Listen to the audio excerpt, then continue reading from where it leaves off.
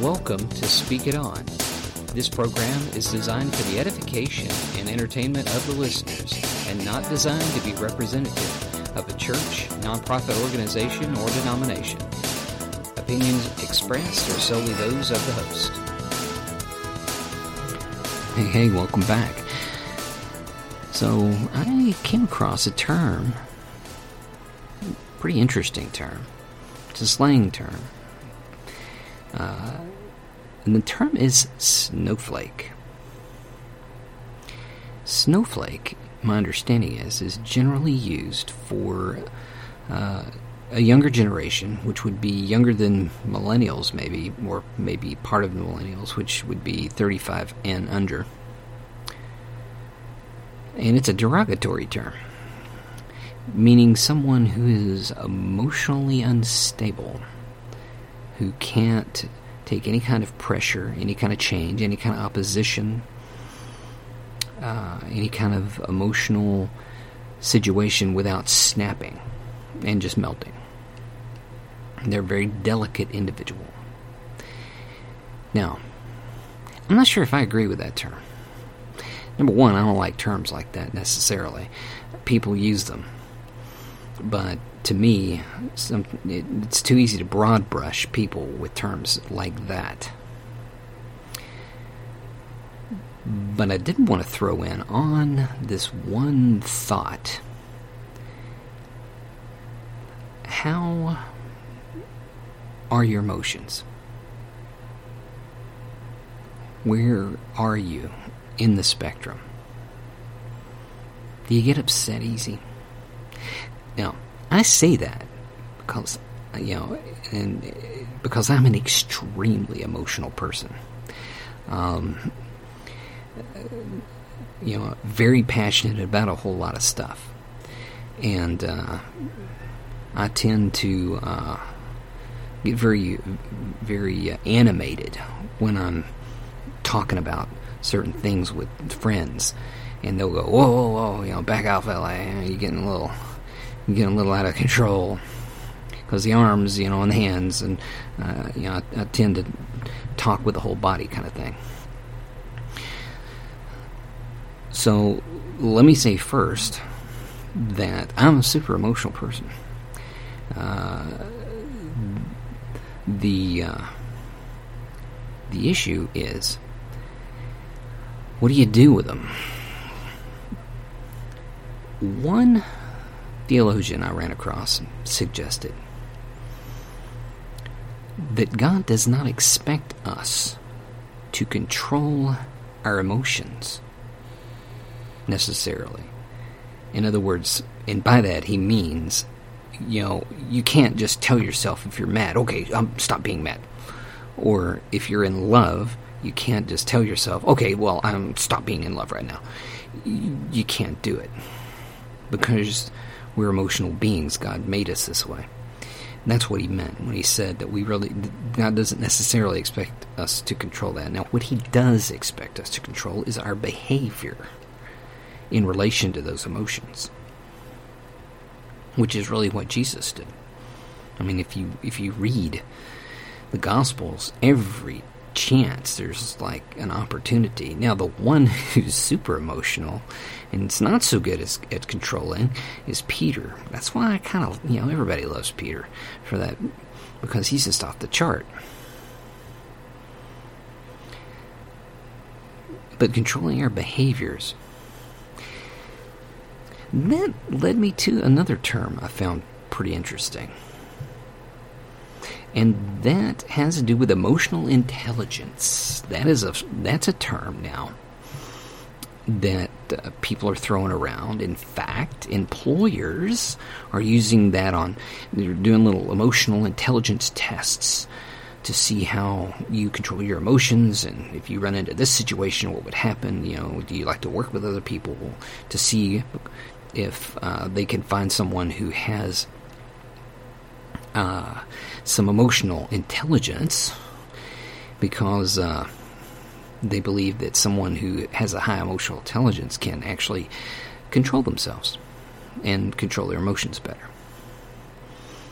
Now, according to Psychology Today, Emotional intelligence refers to, I'm reading here, emotional intelligence refers to the ability to identify and manage one's own emotions as well as the emotions of others.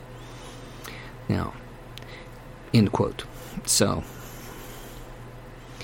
in general, emotional intelligence includes being aware of your emotions, first of all, and then having the ability to harness those emotions and apply them to tasks, and then the ability to actually manage your emotions, in other words, regulate them. Now, there's kind of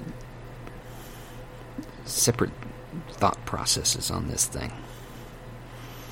And by the way, Jesus was a Jewish person. And, that sounds kind of silly to say it like that, but he was. And if you've been around many Jewish people, they're very passionate. I don't want to say emotional, because everybody's emotional. And I don't want to say over-emotional, because they're not. They're just more passionate in some way. Say, very animated individuals. I love that. Partially because, of course, maybe because I'm that way. But the super good at channeling that. When someone thinks about controlling their emotions, a lot of times they think of Mr. Spock in the Star Trek series. Now, whether you're looking at the new ones, the newer Star Trek movies with Chris Pine in them, or some of the older ones, it doesn't matter. Mr. Spock is Mr. Spock. So Mr. Spock is very controlled. His emotions are all... But what was fascinating is that originally, number one, the reason those characters, or that particular character, Mr. Spock, who was an alien race called Vulcan, all right, controlled, it was because they were so passionate. If they didn't, they would just go crazy and just destroy stuff. So, controlling emotions by being emotionless. I don't think that's what God's getting at. Now, interesting though, the person who originally played Mr. Spock, Leonard Nimoy, was Jewish. He was Reformed Jewish. And the hand sign that he made was actually a Jewish hand sign. It's the sign that, or a variation, of the sign that rabbis used to bless things. So, let me get back on track a little further. So, the idea of emotional intelligence came out in a book called Emotional Intelligence: Why It Can Matter More Than IQ. And it was in 1995 by Daniel Coleman. Sounds like a Jewish man to me. But here's the thing. There's a whole generation that is being accused of being too emotional, or at least having people in it, or a large number of people who are too emotional. Hence the term snowflake. So where am I going with this? Your emotional anchor has got to be rooted in God. Now, why is that? That sounds easy. What a trope. Look at Ephesians for me, because really emotional maturity or emotional intelligence for the believer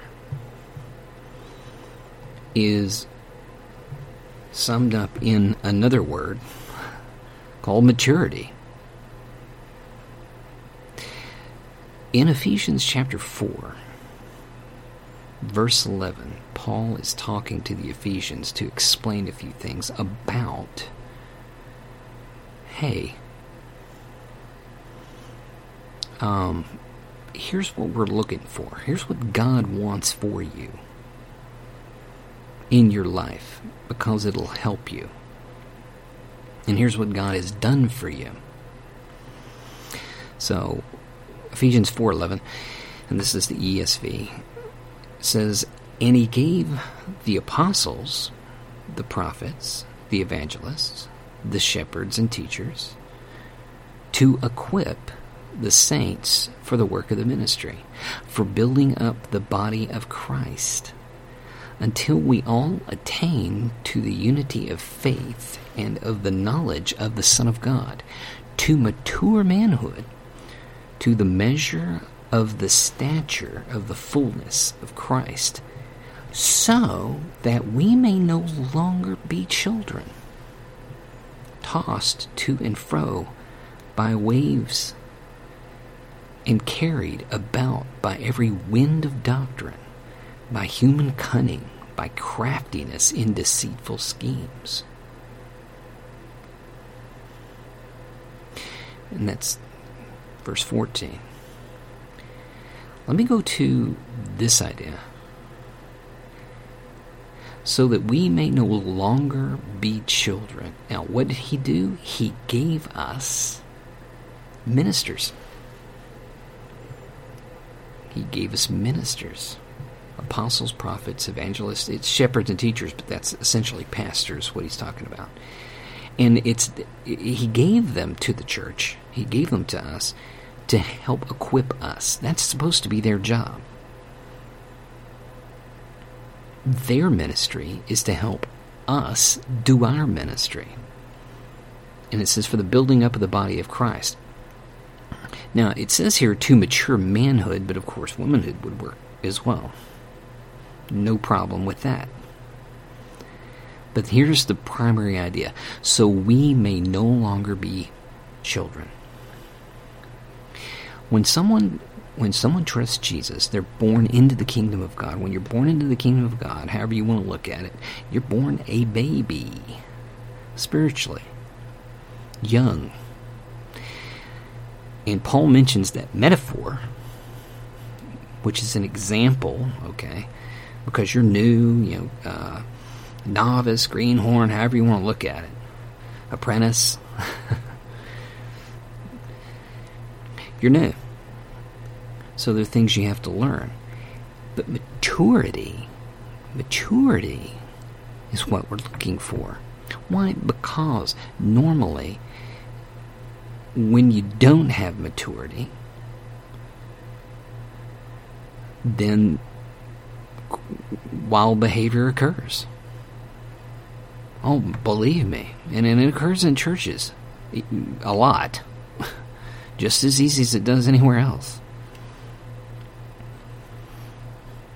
A lot of times, I've found people who are not mature spiritually, and it kind of matches their personality, sort of.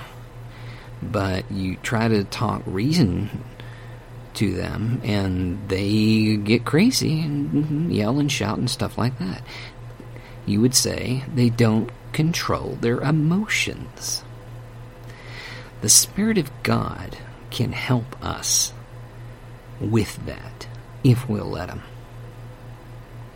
If you'll ask Him. Striving to be more mature. I would say maturity, one sign of it would be something that they call emotional intelligence.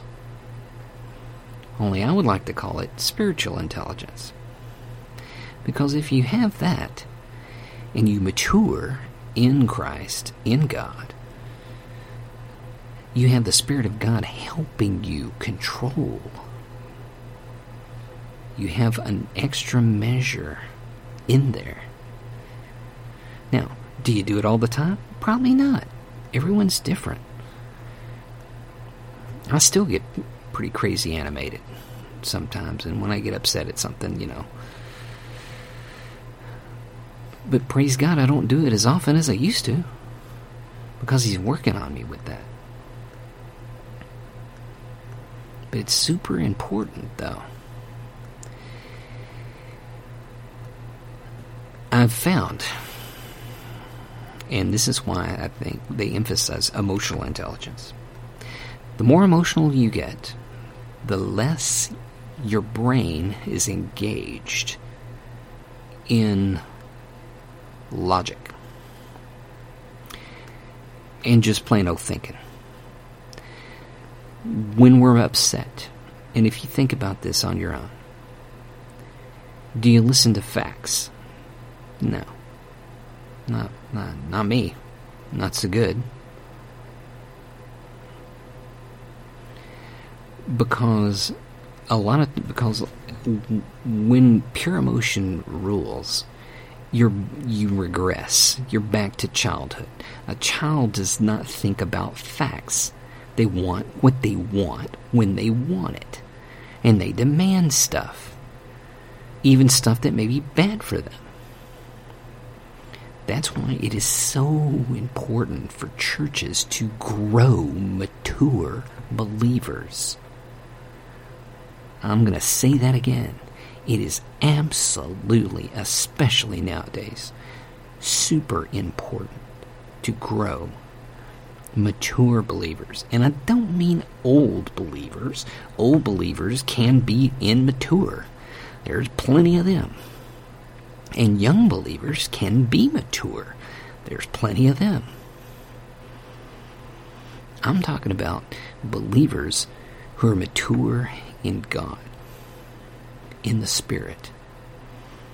Because when you are, you know how to use God's resources. And He can help calm the storm. When Jesus calmed the storm on the lake of Galilee, when the apostles and Him were out in the boat, He can do the same thing to us on the inside. Jesus can calm the storm because He is the ultimate. But we have to be able to let Him. You have to be willing to do that. You have to be wanting to reach for maturity. And remember, again, humility is not thinking less of yourself. It's thinking less about yourself, as far as time goes, and more about God and other people. So, if you've been called a snowflake, and believe me, in the day, I would have been called one. In certain times in my life, that description fit me. I don't think now. But that's been a very long and hard road to get to where I'm at. And God's still working with me. I'm not perfect by any stretch of the imagination. So, if you have complications with that, ask God to help you. And please, let the people in your church, your pastor and your ministers and your worship leaders and everyone, help them help you get more mature in the Word, in outreach, and in prayer, and in fellowship. Super important. If you'll do that, then maybe you'll find that on the other side of that God got you emotionally intelligent. Think about that. Think about that. So, with that in mind, I want to encourage you, and always encourage you to keep on keeping on. Thank you for listening to this edition of Speak It On. If you would like to support this ministry, then please go to Patreon under L.A. Blackburn. May God bless every effort you make to do His will in His Word.